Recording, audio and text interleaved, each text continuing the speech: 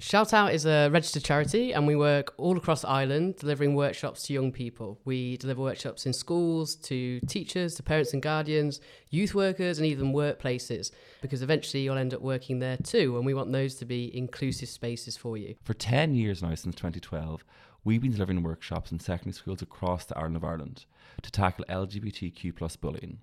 And we've done over 2,000 student workshops over the past 8 school years, speaking directly to over 60,000 students. In Shout Out, we use our on-the-ground experience of speaking with young people to inform all of our training modules, which we also deliver to teachers, parents, guardians, social workers, youth workers, and in workplaces. If you believe in inclusion through education and you want to learn more, book a workshop for your school or for staff, and you can learn more at www.shoutout.ie.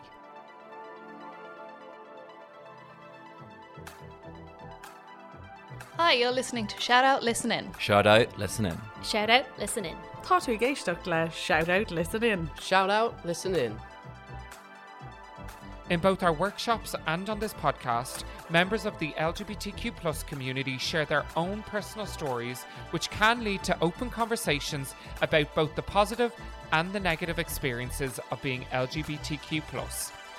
We are aware that these stories can be triggering for people at times, so please be gentle and cautious when listening, and always reach out for help if you feel you need it. Hello, and you're all very welcome to another episode of Shout Out's podcast series, Shout Out, Listen In. My name is Lisa Nakamvreha. I'm from the Shout Out Steering Committee. My pronouns are she, her, and I'll be hosting today's podcast. We are so delighted today to be joined by two amazing Dublin drag queens, Miss Taken and Miss Roots, and you can learn more about them on outwiththemisses.com. In their own words, think glamour meets trash, intellect meets stupidity, or moe meets little wine. That's my favourite of all. And an equally flamboyant drag duo from Dublin, Miss Taken is high camp, high energy and high glam, but low budget, again in her own words. Miss Roots is high fashion, crafty and loves to pull a stunt. Miss Taken and Miss Roots bring their brilliant and gorgeous drag to the Bernard Shaw in Phibsborough every Sunday for Drag Brunch. Their podcast is growing and growing in reach, and it's called That's Gossip. You'll hear more about that shortly. And they've been working at festivals, parties and various events nationwide, including most recently Kaleidoscope and Edinburgh Fringe. And we are so delighted to have them here with us in the studio.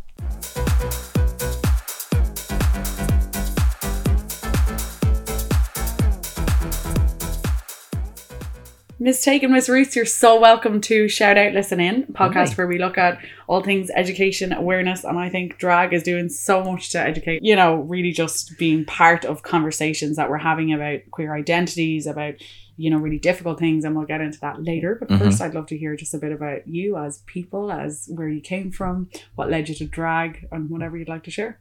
Absolutely. Do you want to go first? I suppose I'll go first. Yeah, why not? Thanks so much for having us, firstly. A bit about me, I suppose. It's one of those kind of questions, like, where do you start as to be the answer? I have a theatre background, I suppose. And when, this is something that a lot of people actually don't know, that when you're studying theatre, you are not allowed to take paid work, or you're not allowed to take work, essentially, because it's, you know, it's essentially a vocation, but that's part of the discipline. And during that time, I kind of started going out on the scene. I started going out seeing more different sides of performance that obviously when you're under 18 you're not going to see. And it kind of just lit up something in my brain that I was like, well, no one said anything about drag. Nobody said anything about, you know, nighttime, that kind of stuff. So that's kind of where the idea to kind of get more into doing drag kind of came from. Sure. But I've always kind of been a bit obsessed with drag without even realising it. So I kind of always had a bit of an obsession with that type of thing, but I just didn't know what that type of thing was or what the name of it was. And how it fit into your life and what exactly you wanted to express to and it. I actually thought when I first saw a drag queen that would not be something that I would like to do. Do you know what I mean? Like, I kind of thought that at first. But then it was kind of just through, I suppose, seeing different styles and just trying it, playing around with it, having a bit of fun. Because that's really, like, I think queens now very much get into drag to have a job, to have a career path, which, look, it's not impossible to do, but you have to really just figure it out and kind of have a bit of fun with it first. Yeah. That's definitely what I done, and I made many mistakes along the way. Amazing. Yeah, as you should. And only the best things come from making those mistakes. It's so true, and the best lessons as well. I absolutely do not have a theatre background. just to Not make needed sure for we're drag. aware. You know, some people have to study and some people just have it. You know what I mean? So I only realised this of late, that I have this thing that drives me. Whereas when I see someone does something that really interests me, I want that. Now, I don't want them not to have it, but I want that. And that literally started from when I was a young child, and my brothers were in a band. And there's a bit of an age gap between my brothers. There's like 11 years and 14 years between us. And they used to go out and do gigs, and I was too young to go. And my mum and stuff used to go, and I was like, what is this thing? Doesn't that come up on every podcast? Can I swear? Yeah. There's definitely a name for a podcast in there called Can I Swear? Everyone got to go to see their shows, and I just used to hear these stories of like what were just like, it was like Sinead. Like it wasn't anything great. But I used to think it was like so cool. So when I was in 6th year, I didn't know what I wanted to do. I thought I might have actually done hairdressing, which is really scarlet. And I think you should also say how you paid money to do hairdressing as well. No, I paid money to go to makeup college and then dropped out after 2 weeks. But that's not what this story is. That's another trauma for another time. I went, so you know the way you have to fill out like your CAO or whatever, and my guidance counsellor, or the school, not my personal one, the school's guidance counsellor called me in and was like, I noticed that you haven't filled out your CAO application. I was like, yeah, I'm not going to college. And she was like, okay, well, what are you going to do? And I was like, I'm going to be a performer. And she was like, okay, what kind of performer? And I was like, I don't know, like just something. So I knew I wanted a lot of attention on me. And so I used to, when I was younger, I played piano and I used to sing.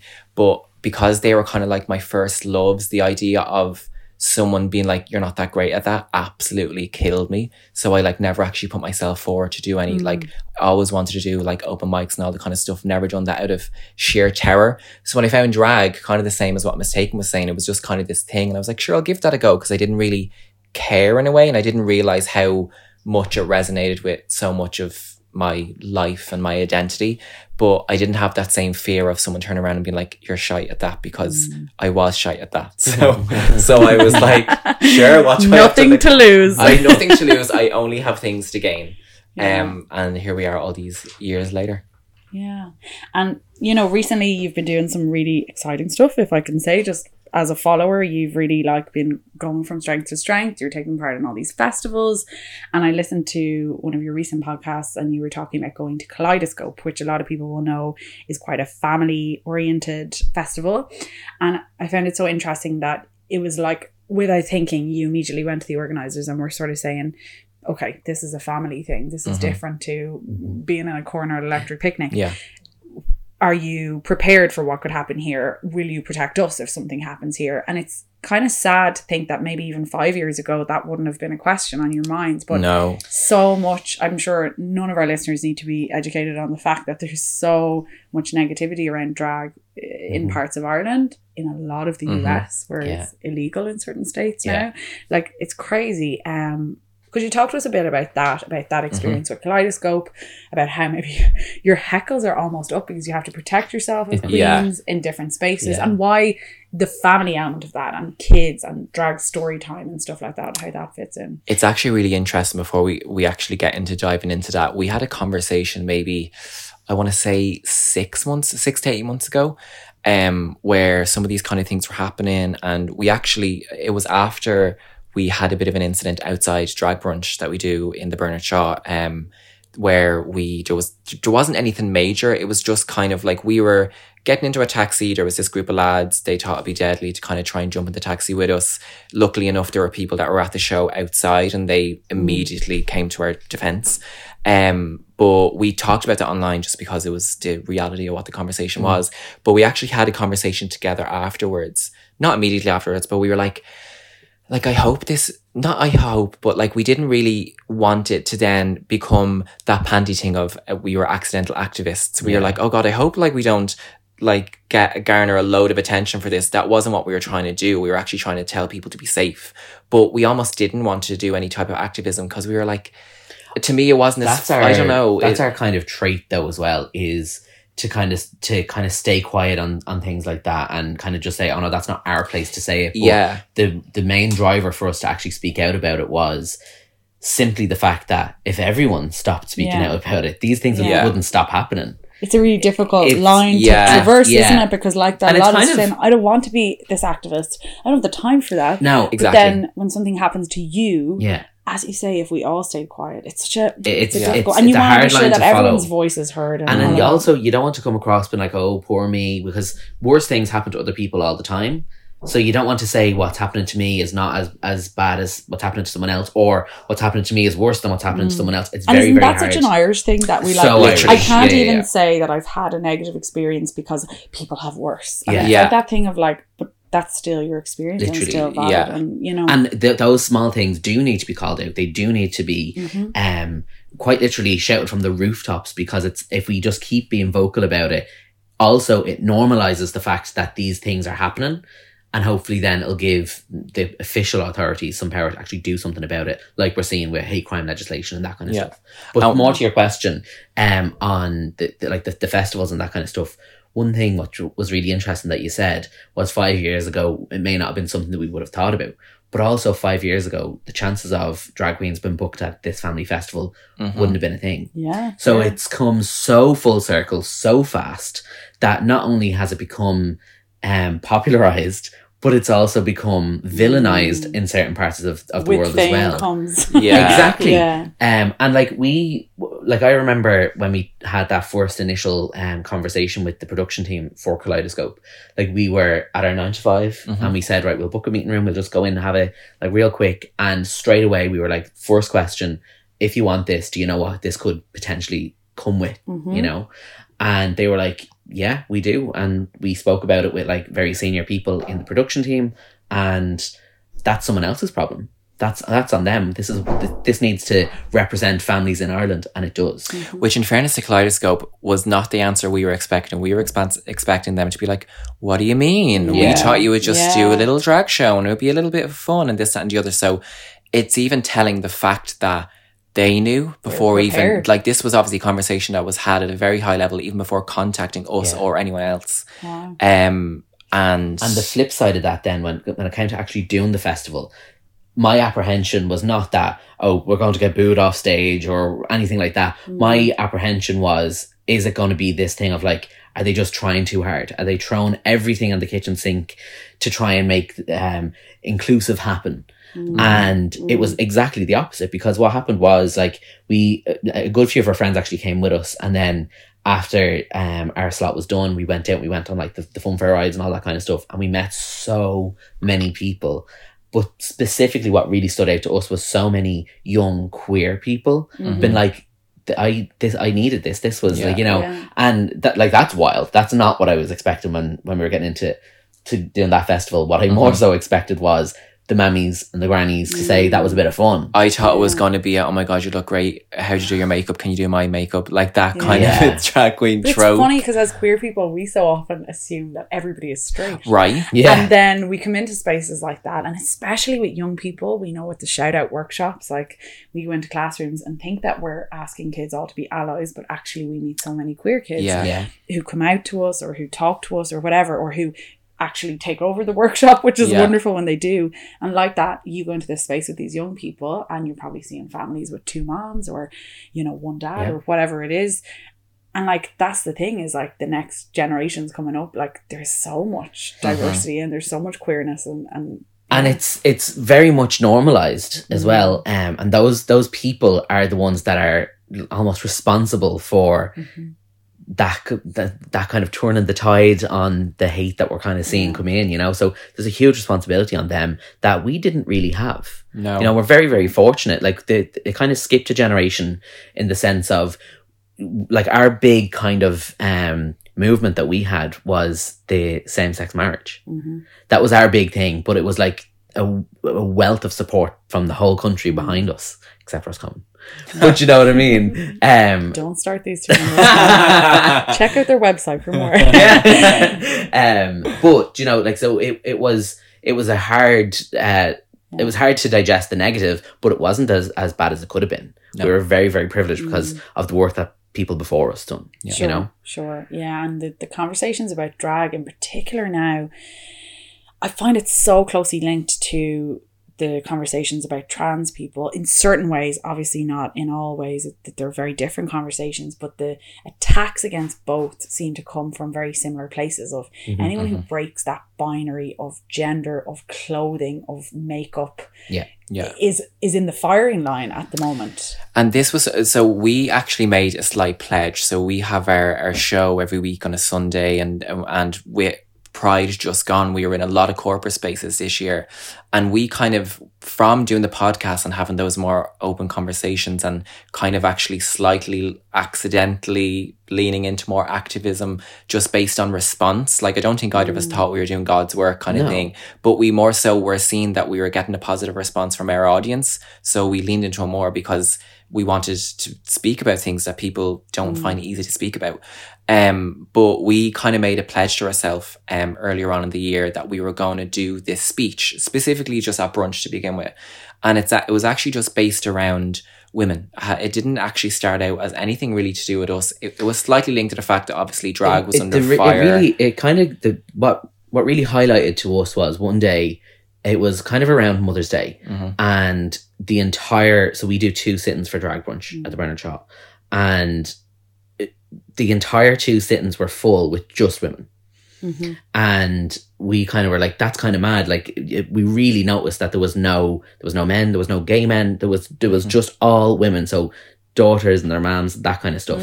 And we should say the Bernard Shaw is now in Phibsborough, which is more like a local residential area in Northside Dublin. Yeah, and it's kind of tucked away. Central, or exactly. People who go to the George for drag, which is a queer space. Yeah, exactly. That's it. And the audience, like, we've been doing it for over a year now, and the audience that kind of comes here, we can see the common trends between them. And like what Miss Ruth is saying, is that through line of the people that are in our audience are also under attack in a way that we are. Because to what you said about it being, the line being blurred between it being against drag and against trans, ultimately it's against femininity. It's all just recycled misogyny that's coming up again and again and again. And it's just anything that's pretty and has a bit of a glimmer and shows any level of hope that isn't the hope that people should kind of abide by within the binary. They try to quash, and that's where we realized, that's where the pledge we made was to kind of highlight that every show that we do on, and then we ended up taking it into corporate spaces to have just a quick 2 or 3 minute talk to kind of talk about, listen, it's great that you are here having a great time, and we absolutely love doing this for you and providing that safe space, but this is what's going on in the world. And we more so didn't want it to be a case that it seemed that we were going on as business as usual. So someone who was slightly less aware would be like, if they seen something online saying, oh, but I was at a drag show 2 weeks ago and they didn't mention any of this, so they're obviously grand in Ireland. Well, we were like, absolute, that, like, although we may be better off than some other places, that's absolutely not the case. So we're, again, it's that thing where we didn't want to be the martyrs of it, because we're like, it's not really affecting us in the biggest way, but we wanted to not affect us in the biggest way, so we need to mention it now before it gets there. The line with that for us was, again, like we were saying about, you know, growing up, we had a very privileged position. Like, of course we came up against adversity and all that kind of stuff, but for us, we're also white, very femme drag queens. So the stereotypical drag queen, the mold of a drag queen, which is the most socially accepted and the most internationally appreciated form of drag. So people don't even know there are drag kings. Exactly. Which is wild. It is wild. But the thing with that is, we didn't want to be like on a pedestal being like, yeah, you know, everyone needs to just do better. And you have someone in the audience going, yeah, but what do you know about what I'm going through? Sure, you know, because we don't know what everyone is going through. No one does. But it's still, like I said, about calling it out. It's calling it out all the time, reminding people why it's still important. And I think that's probably one of the more gratifying things, especially at the end of our shows, when someone says, I really like that you said that, because that made me feel a certain way, you know? And when they're bashing drag queens and trans women or trans people in general, like, it's just a slippery slope. It may start with that, and then like we have the referendum that's going to be coming up this year that's redefining the age-old archaic women's role in the house in Ireland. It's going to be, as I don't want it to sound like really kind of like spooky and impending doom, but it's going to be women soon that are under attack, and the exact same rhetoric is going to be thrown at all women. So we're not out here screaming the world's going to fall down, like the sky's going to fall, but it's more so just to highlight it in a queer space, that when unfortunately that does happen, it's kind of like, oh, actually that's right, and it isn't just women. This is the problem is femininity across the board. Like, yeah, and I like, this is already happening. I talk to friends who are feminists, or contacts who I have who are feminists but are veering on that line of being TERFs at the moment, and I say we are already as cisgender women being attacked because of this. Like, there are little girls in the US who are having their bodies checked before they're allowed on a team. There are little girls who have broader shoulders or have more testosterone in their body, who are intersex, whatever it is, and they are being judged now. And so it's already started. It's a cycle. It's going to get worse. And the target on drag queens, it's nothing to do with drag. No. It's nothing to do with that, because drag has been around really forever. Yeah. Everyone has seen drag for years, whether you like it or not, you've seen it, and you've probably it's enjoyed some of our it at earliest some memories point. from TV. Exactly. All it is a mask, because it's so popular at the moment, is we'll latch onto this with an agenda, and and that's the irony, is that's what they're saying we're doing. Do you know what I mean? That's what they're saying. They're pushing the agenda, all this kind of, like, I seen a retweet about something. I think it was the Labour Party in the UK. Basically funded kind of like a queer drag story hour kind of thing. And someone retweeted, I think it was like someone, I don't know if it was an MP or something, but someone retweeted it being like, they're forcing their extreme ideals with the taxpayers' money. And it was like, that's just not true. No. Do you know what I mean? Yeah. And how many people in Ireland are drag queens? How many people in Ireland are trans? How many people in Ireland are non-binary?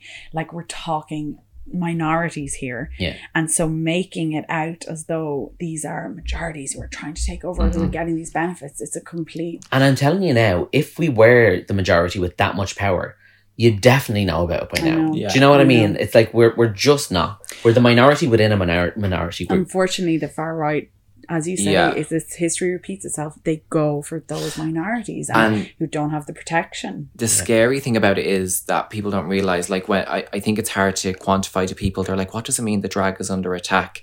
Realistically, we can get out of drag and we can walk across the street.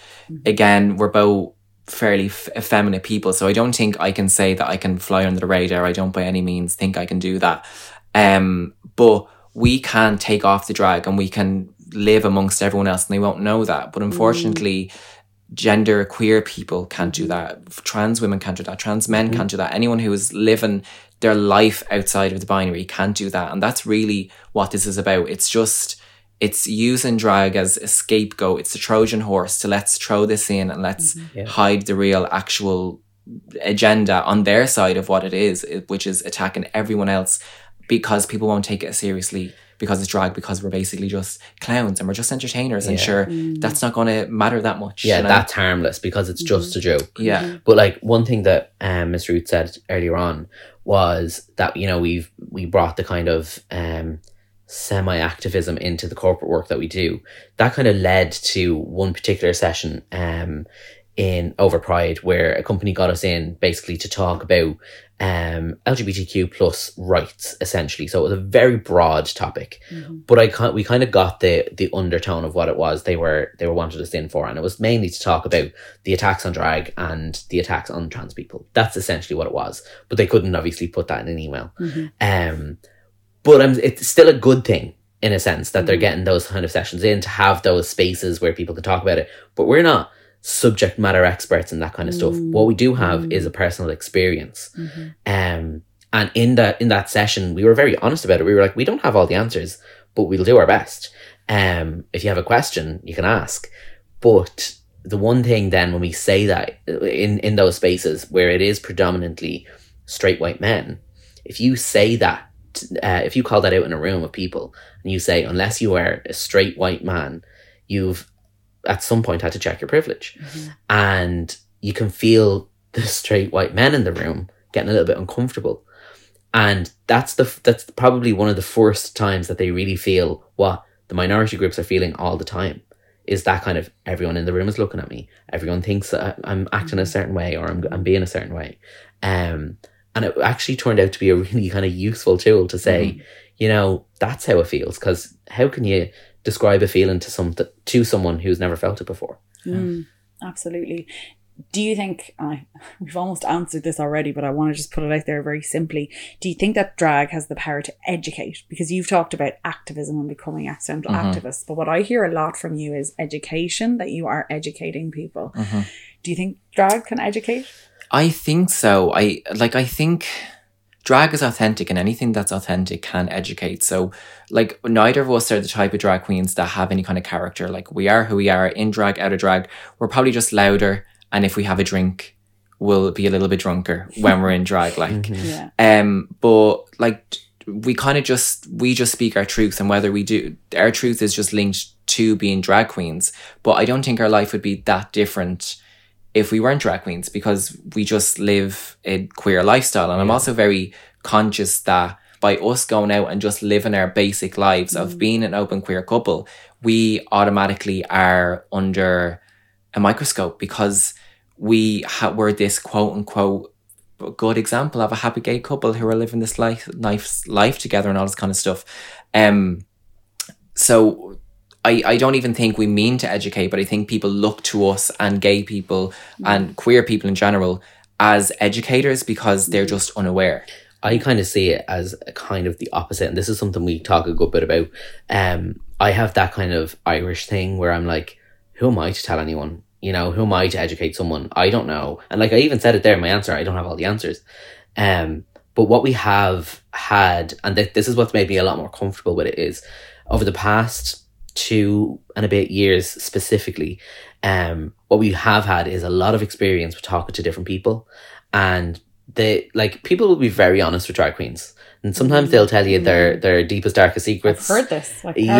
It comes out like word vomit. It's almost like it's just this neutral, not real person they can tell. And you hear some horror stories, you hear some great stories, you hear a mix of things, and that mixed with my own personal experience is the only way that I feel that I can in any way, quote unquote, educate someone.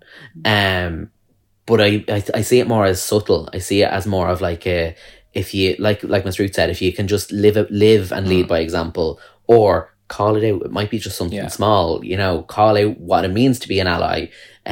Or if you spot someone, like in like we said, we have like corporate work that we do 9 to 5. In our teams, we've got very good, I suppose, communication with our teams, where we can kind of call out things that may make people feel a little bit uncomfortable, just because we know that people feel that way, you know? Yeah, absolutely. And I couldn't carry on this podcast for much longer without mentioning That's Gossip. This is how I personally found you, and our wonderful shout out, listen in, producer, editor, everything extraordinaire, Ferg, is in the room with us too, who produces your podcast and works with you on that too. Can we talk about That's Gossip, and could you tell us a bit about the journey of it? It's really, I think, exploded more recently. It was always hilarious, and it's been going quite a while. Talk to us a bit about it and what you're trying to do with that. It might have some overlap with what we've talked about, I guess. Yeah, I suppose. Well, what I'm getting from this interview is probably I'm letting a bit you say this first, because I'm interested to see what way you broach it. Yeah, because I think you'll know that I'm going to tell the truth. I'm seeing this as some form of therapy, because I'm obviously seeing a through line here for myself. So at the start, when we talked about doing a podcast, we're actually on the bus on the way up to Belfast to do a gig, and we talked about it, and we were, you know, we had the idea that we were hemming and hawing about it. But I was always on the fence about it, because I was like, literally no one will want to hear anything we have to say, because who are we? What do we do? We're not interested in blah, blah, blah, blah, blah. And I suppose I'm someone who would have a lot of imposter syndrome. So that definitely kind of would have shaped my view on it. And then when it came to actually starting the podcast, again, I was very reserved about it, but I was like, you wanted it so much. So I was like, right, we'll do it, but on a limited series basis. So the whole 4th season, the through line of that season is it's a limited series, and it's not something we're doing all the time. We really did enjoy it, but it was a lot of hard work. Because like we said, we have a full-time job at the same time. And it kind of spiraled a little bit, because it kind of came from, I genuinely thought when we done the 4th season, we'd have like 10 listeners. That was cute. It's out there in the ether, and it is what it is. But it spiraled to like our friends listening, and then our friends' friends listening, and then getting random messages about it, to the point that when we did kind of end up taking a break from the podcast because we just couldn't keep up with editing, we were coming out of lockdown, all that kind of stuff. And people were like, where is this? Like, there hasn't been an episode in so long. And even takes those moments to realize that, oh my God, there's people out there listening. And even still, like between Ferg and Miss Roots, they're the ones that really look after the stats of the podcast. As far as I'm concerned, there's still only 5 listeners. There is. No, that's a very nice way of you saying that, because that's just a very eloquent way of mistaken saying she didn't want to do it to begin with. And I was basically like, listen, you just I'll press record, you just have to speak and I'll do the rest. But I just started out as we started it during lockdown, and I was like, we're not doing anything, and I kind of seen it. I was on board with it being the limited series, because even though I wanted to do it, I wasn't like, I want to do it because it's going to be a massive success. I wanted to do it because it'd be fun, and I seen it as it was a way to utilise our time of doing nothing and having a body of work. And realistically, what we like most about drag is the hosting element of it. We both really like performing, and we like doing everything else as well. But we both really, really love interacting with people, and we love hosting shows. So I selfishly was like, well, the only way you're going to get to see us hosting a show is if you come see our show, so why don't we put out a podcast that will act as a back catalogue of this is how we interact together, this is who we are together, this is what our shtick is. And that was the only way Miss Ruth was able to really sell me on doing it, was that like the business case. It was the business case for the whole thing was, look, it'll hopefully lead to people actually coming to see like our actual shows. But then from there, like we kind of we pissed one about thing to note topics as well on the podcast was, when we were like, what do we do? Like, why us? Like, there's loads of other podcasts. I think you should ask that with podcasts. We asked absolutely, much so with the Shout Out podcast. It's okay to say that not everyone should have a podcast. Absolutely. It is and absolutely far too many people probably have podcasts. Unless it's about unless it is a limited series and it's about like a certain topic of things, fine. But for us, back then, when we started the podcast, we would never on the mic have talked about any sort of activist related topics at all, because you'd be a buzzkill, literally. And we have many people in our shows. We never would have. So the podcast became a vessel to be like, well, we could talk about probably serious things, but our way. That's why it's called That's Gossip, is so that it is serious stuff, but like we're not very serious people. Like I won't lie, I toyed around with the idea of like, do we just change the name of it, because people do like. When we're talking to people who know about it but don't listen to it, they're like, so what is it, like an entertainment recap? And we're like, funnily enough, not at all, actually. But it has nothing to do with it. It accidentally is at the same time as well, depending on the week. Like, but it's just spiraled into it's been lovely. It's been a way for us to connect creatively with other queer people, like you said, literally Ferg. When we seen Ferg initially at Queer Crushes, we thought you were great, Ferg. So when it came to us, you're great, you're producer, well done. When it came to us wanting to do it again, but we were like, listen, feasibly we cannot put as much effort into it in terms of the background bits of editing it ourselves.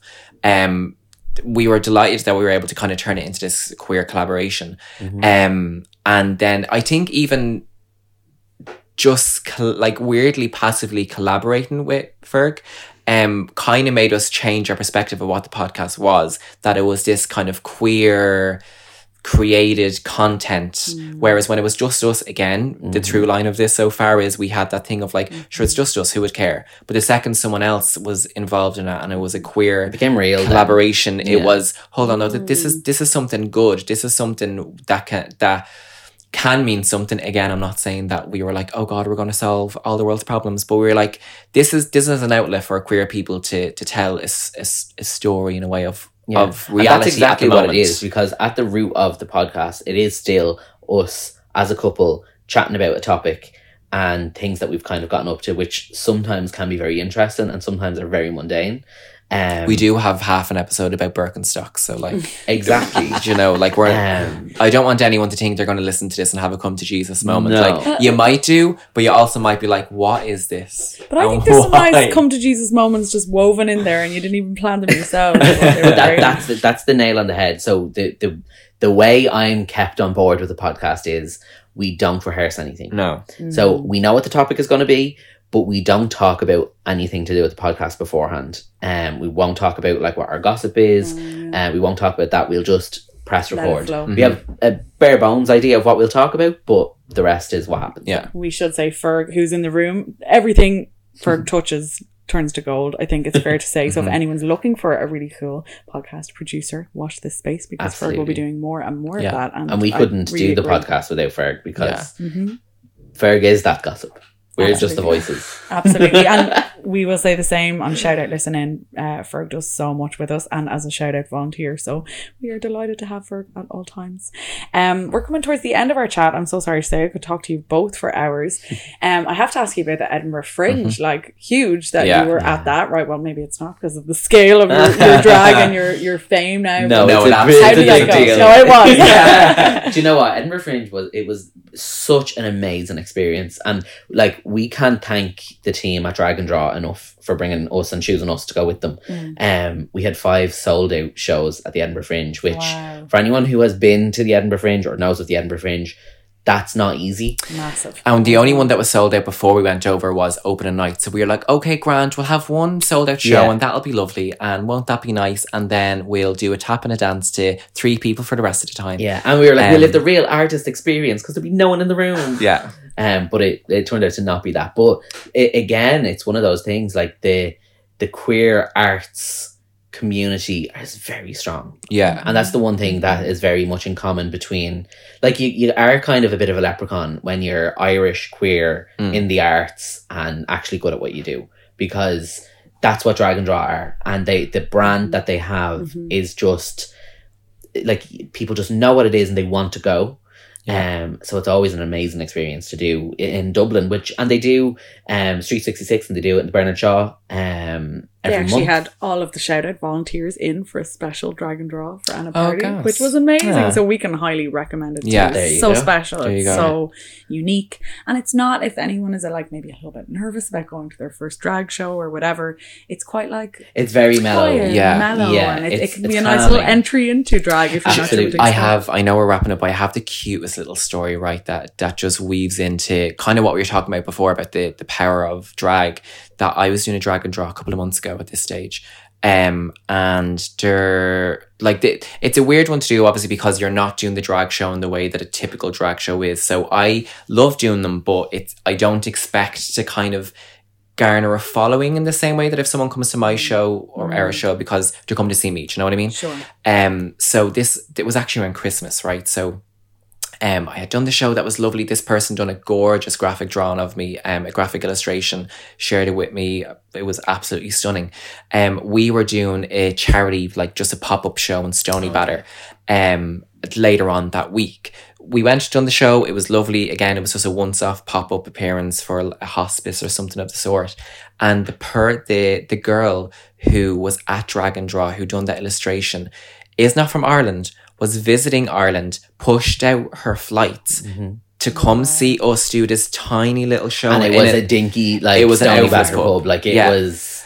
because that was their first time seeing a drag show at Drag and Draw, and they were just like, their mind was completely open to everything related to drag. I can say that I'm not trying to be like, it was me. It was just a fact. It was their first drag show. It shows it was a the magic power experience. of drag. It shows the power of what can happen. And that's so cringe to say. And that's but what, it's true. Yeah, and we've had a lot of moments like that, which we're so lucky for. I know we're sitting here saying, oh yeah, we've done the Edinburgh Fringe and our podcast is lovely, this and the other, but like, we have no airs and graces about ourselves, in a sense of, like we said about Edinburgh Fringe, we're like, there's going to be 5 people there. Yeah. So when those little moments happened, that I was like, this person pushed out their flights to like come see us. Like, what what is that about? That's so bizarre. That's crazy. Like, and we do get, like, through the podcast, even we get like some people reaching out to us. We had a girl recently who was saying how, like, she is bi, but she lives a quote unquote heterosexual lifestyle because she has a boyfriend, so she doesn't feel safe in queer spaces. And by listening to the podcast, she kind of gets a slight glimmer into, like, gay community. So, like, you never know. It's the same with drag brunch then. So when she comes to drag brunch, she's like, I know people will look around the room, see me with my boyfriend and assume I'm straight, but I know I'm not. Yeah. And that's I suppose a testament to the safe space that's created at the Shaw. Do you know what I mean? Yeah. And it all ties into what we said earlier on about just literally living an authentic life. Like, we don't expect any of that kind of stuff to happen. We basically just do drag because we enjoy doing drag, and it's gotten us great experiences. But by doing that, you're enabling other people to see you for who you are and see the community for who they are. And it's powerful. Like, drag is obviously very powerful, but just being your authentic self, regardless of what it is so, so powerful, because you don't realize how many people you interact with and what they take away from you just being you, regardless of what you are. Yeah. As cheesy as that sounds. And I would counter, like, what you're saying there about, like, this small gig and that this person, you know, put off their flights. Like, I go to All Together now, I go to Electric Picnic, whatever, every year. And my biggest moment of the weekend, my girlfriend always slags me, is the Pillow Queens. And, like, the Pillow Queens are now so much bigger than this story used to make sense. Now they're so much bigger. But, you know, like, no matter who is there, like, the Pillow Queens will be my number one. Yeah. Because, like, following them and their incredible journey as this small, queer, female Dublin band, you know, I think sometimes now, because we have so much going on podcasts, on YouTube, it's not the way it used to be. It's not who Simon Cowell selects to be the famous people. No. It's like, who the people select. And it doesn't matter how big or how famous you are. And I'd rather, and like, this is, I know you're the same, like, I'd rather have a show with 10 people where all 10 people are having the best time ever than a show with 1,000 people where 800 of them are like, I could give or take this. Or you're there because you're quote unquote famous. Like, I've no desire for fame and that kind of way. Yeah, because we even done Edinburgh Fringe, but we came back, we had our first brunch back last Sunday, and to come back to as lovely as the Edinburgh Fringe audiences were, to come back to our audience was like, oh my gosh, like, it's just this cutest little, like, I can't even put into words how nice it is to know that that's our audience, and that's their, not, I don't want to be like, they're here for us, but like, they're supporting us and they're going out of their way to kind of help drag the way the world is at the moment, and just, even if they're just coming for a hen party, I appreciate it being in our company. I came in to Bernard Shaw one afternoon after you had just left, and I bumped into an old school friend, and her review I thought was excellent, and I think you'll enjoy it. She was like, it's great for the gays though, isn't it? I was like, I think it's mainly like, it's a lot of women, but like we say, we don't know if they're bi, if they're straight, if they're queer, but but it is, it's great for the gays, I'm saying. Great for the gays. Great day for the gays. Have the platform. I'll stick it on the website, I think. I'll send it to you in a quote. It's very good. Before we finish, anything you'd like to highlight, anything that's coming up in the future that people can keep an eye on, and would you give us those specific details of where you are, when you are, when you do your show? Yes. Do you know, we do have some exciting things coming up, which great. we will announce on the podcast when it happens. That's not us being selfish and saying you don't get the scoop. But people need to go listen to your podcast. We're being those poncy people being like, we can't talk about it right now, but we might have something exciting in the works. Timing is important. Watch this space. No, you can find me on Instagram. I am Mistaken. You can find me on Instagram at Miss Roots or OOTS. Not Ruth. I do get that a lot, and it does give me a chuckle. But then when people actually try and find Miss Ruth, it's someone different. So just so you know. And you can find us both on our website, outwiththemisses.com. And our podcast is That's Gossip. And we do drag brunch in the Bernard Shaw every Sunday from 1 to 3, 3 to 5. Yeah, and we're actually recording this episode as we speak in the podcast studio in the Bernard Shaw. They won't let us leave. I have to go upstairs. You live here, right? We you told me you have an apartment on the other side. Yeah. Mistaken Miss Roots, thank you so much for joining us on Shout Out Listen In, and thanks so much. Chatting to all of the people that we do on this podcast about education awareness. I have to say, you stand out as two of the greatest educators that I have spoken to on this podcast, and I think what you're doing is just so incredible. I think it's so great to see drag queens and drag kings sticking up for trans people. they don't have to put themselves out there. As you say, you could take off those wigs and you could forget about it, but we know as queer people that trans people can't do that. Some gay people can't do that, some lesbians can't do that too. Sometimes it's our identities are more obvious, quote unquote. So thanks for everything, and fair play on the solidarity and the hard work and the educating. That's lovely. So much. Thanks very much. Thank you.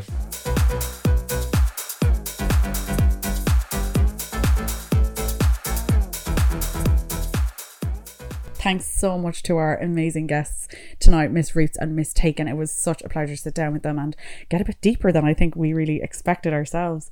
Thanks to all of you for joining for another episode of Shout Out Listen In. And if you enjoyed it, please be sure to give us a rating, subscribe, or share with any friends who you think may enjoy the podcast. And don't forget that we'd love to get your ideas and suggestions for guests and themes for future episodes. Let us know what you think. You can get in touch on social media. You'll see us on Instagram, Twitter, and Facebook, or drop us an email to team@shoutout.ie. And remember, if you'd like to learn more about Shout Out, the workshops that we do with schools, teachers and workplaces, or to book one of those workshops, you can visit us on our website at shoutout.ie. And we'll be back with you again soon for another episode of Shout Out Listen In. Thank you for tuning in to this episode of Shout Out Listen In. And we hope that you will continue to join us on this new venture by tuning in to our upcoming episodes. Massive thank you to Elaine May for her uplifting music contribution, Tall Tales Podcasts for their support in producing this podcast, and a huge thank you to all the Shout Out volunteers, guests and contributors who helped bring this podcast to all major podcast platforms and who continue to inspire and educate in schools across the country. If you would like to request a workshop, donate, become a volunteer, or find out more information about Shoutout, head over to shoutout.ie. We would be so grateful if you could take a moment to rate, review, and subscribe. It will help us bring you more episodes of Shout Out Listen In.